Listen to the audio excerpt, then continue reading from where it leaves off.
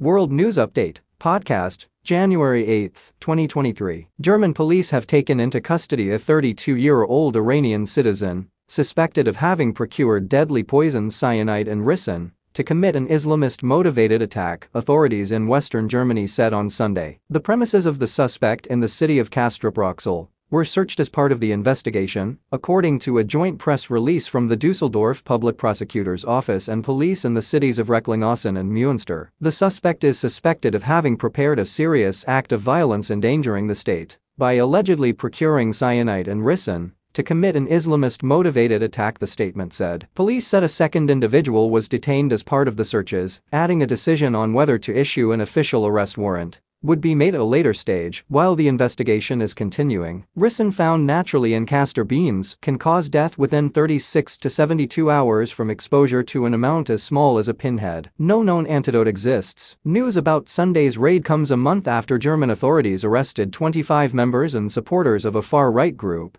that the prosecutor's office said was preparing a violent overthrow of the state. In November 2022, the German police took into psychiatric care a Syrian man after he allegedly injured 4 people in a knife attack on a German train, but said there were no indications of an Islamist background to the attack.